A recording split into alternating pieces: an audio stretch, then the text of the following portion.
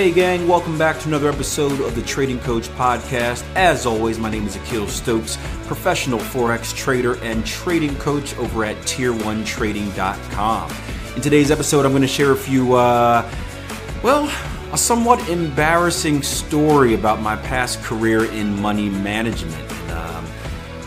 It's a hard one. It's a hard one for me to share, but I think it's important because there are some valuable lessons that I know I learned throughout it, and there will be some valuable lessons that you learn as well. So listen up closely.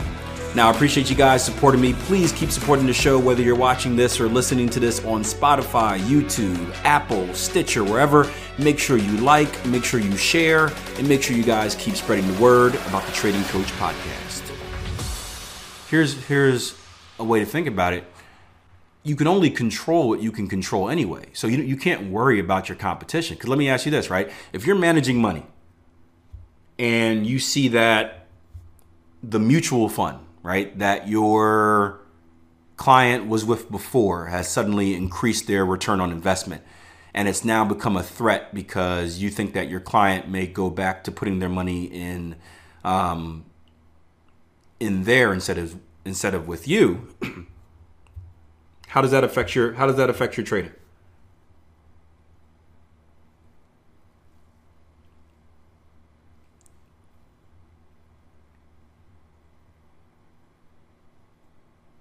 I do not manage money for others. No, I used to. I hated it.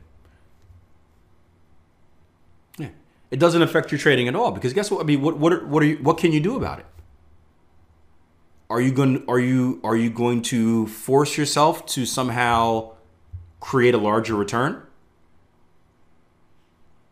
Are you going to do that by taking more risk? Are you going to do that by trading more aggressively? Are you going to do that by adding pairs of your portfolio? How are you going to create that larger return, right? Your system is your system. Your system produces what it produces. How are we going to magically just get better? We can increase our position size. Yeah, what happens when you increase our position size?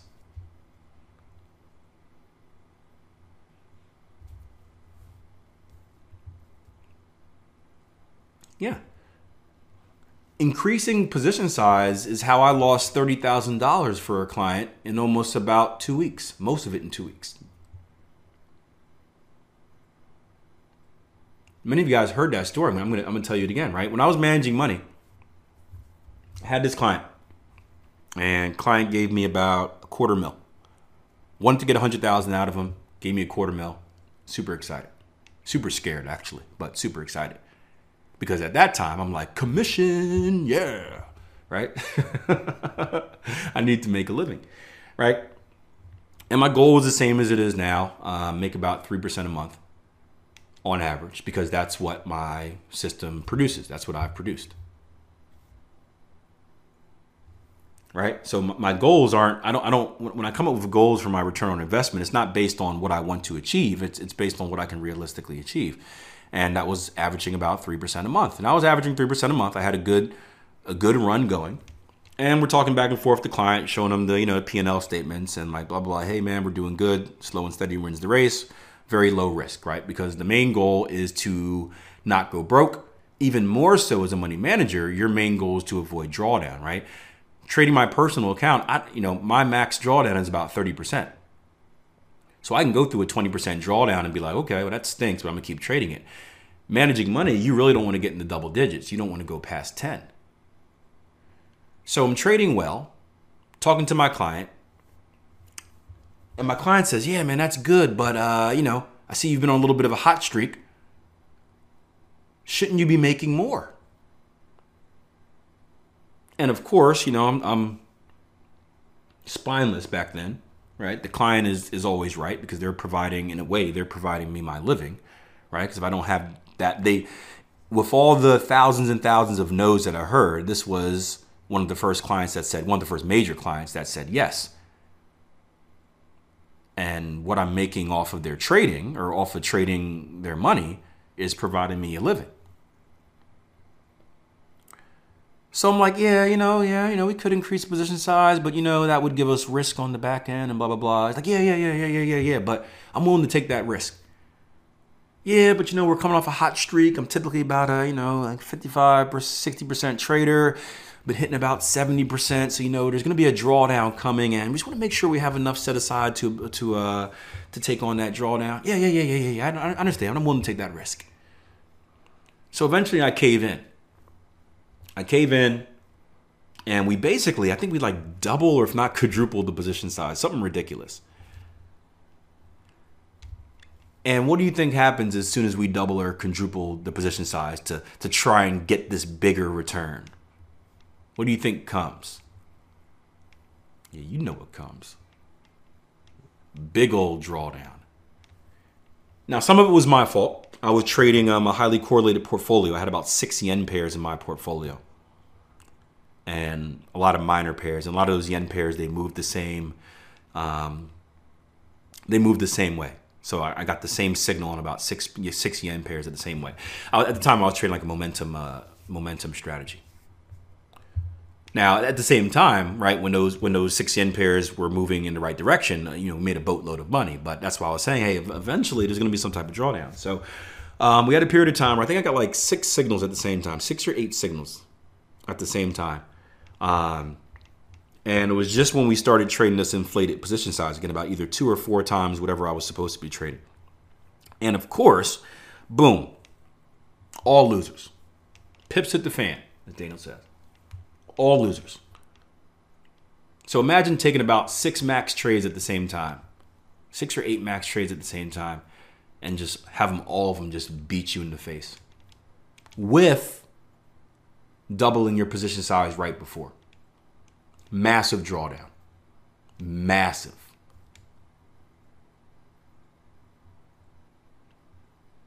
That's what happens when you try to do something different. When you try to get cute.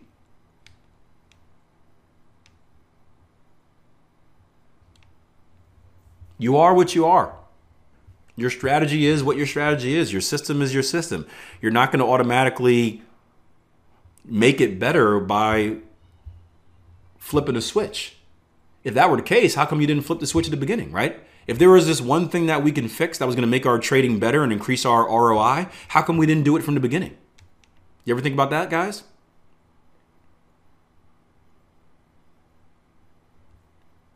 CPI, we missed the CPI news, doesn't matter. But think about it like that, right? If there is one magic thing we can change that, we need to create a bigger return on investment because of X, Y, and Z. I'm going to flip this switch and now I'm going to do it. Why wouldn't we have that switch flipped from the beginning? All right? And the secret is there's not. There's no magic switch.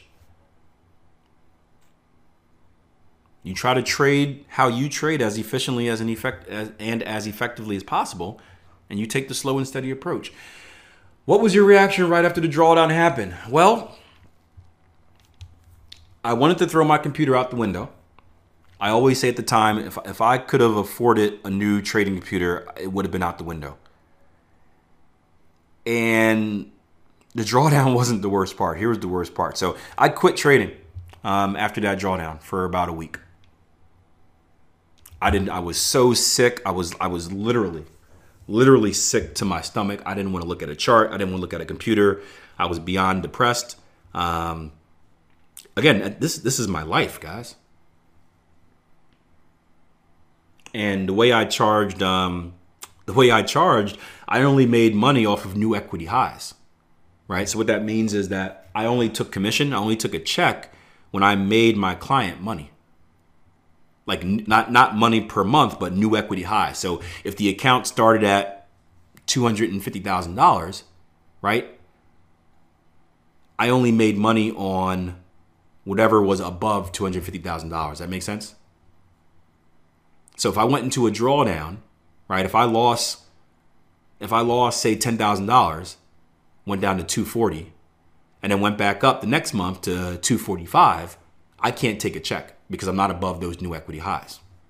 That was the deal that I had to make in order to attract the client because I'm this nobody, and why would I give a nobody a chance to manage money? So I had to make a really, really sweet deal. Would I do that now? Probably not because I have a little bit more clout. But you got to do what you got to do.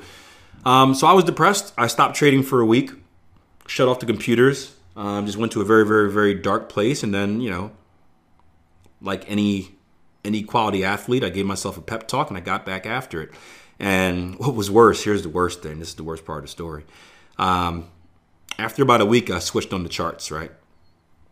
And of course, the market gives us some correction. And I don't know what the move was. It was some type of fundamental news that came out that caused a reaction. That's why everything was moving so correlated. But I came back, opened up my charts, and I saw that if I wouldn't have quit during that week, if I would have just kept trading and took the signals that I was supposed to take, I would have made double what I lost back that week after. That's the part that sucks. It's not losing the money sucked, don't get me wrong, but it was the fact that if I would have just stuck to the plan, right, I would have made it all back plus some. And I didn't stick to the plan. I quit, basically. Now, I reflect on that. I look at that as being a negative. But you can also say this. What do we tell you guys? We're not supposed to trade if we're in a negative state of mind. So at the same time, who knows? If I would, I always would say, if I would have just kept trading, I would have made double my money back. Who knows? I could have lost even more. I could have been so upset and mentally out of it that I could have went into revenge mode and or could have been scared. So who knows what would have happened. So I don't want to necessarily say that I would have gained double back. But if everything worked out perfectly, I would have. So, yeah, thank you for bringing that back up. The most embarrassing moment of my trading career. Whoever asked that question. How did the client react? I wasn't very happy about it. I wasn't very happy with him either. Because again, it was his fault. If remember, we were trading about double or 4 times the normal position size. So if we were just trading what we were supposed to be trading, it would have been a very small dent. One that was expected. But when you double your position size, right before a drawdown, it takes away from a lot of the gains. So let's just say I thought a lot of things that I didn't say to this client. And I never shift blame on anyone else. It's my fault. But it's like, dude, I told you. I told you this was going to happen. Doesn't make it any better, but I told you this was going to happen. Like I laid it out for you when we were having our initial discussions. But life lessons, guys. It is what it is. You live, you learn. If I never went through that, who knows? I probably wouldn't be teaching right now. If I didn't go through that frustration and learn what I didn't want to do with my trading business, probably wouldn't be teaching right now. Well, there you have it. Embarrassing, yes, but you know what? I believe that everything happens for a reason. And although that was a painful experience, it allowed me to realize what I didn't want to do and helped put me on the path of doing something I love, which is helping and coaching traders. I'm someone that has been through a lot of painful experiences in my trading journey, and I look at that as a positive because I can now share with you those stories and hopefully help you avoid those same obstacles. Real quick, before I let you guys go, do me a favor, please take a second out of your day to hit that like button and share this episode on social media. I know it doesn't really seem like much, but I promise you each time you share it, we are reaching more and more traders, and that does allow us to achieve our goal of really impacting newer traders by sharing with them the reality of trading and, well, hopefully helping them avoid some of the pitfalls that many new traders fall into. So if you can do that, I will be very, very, very, very happy, and I'll see you guys next episode.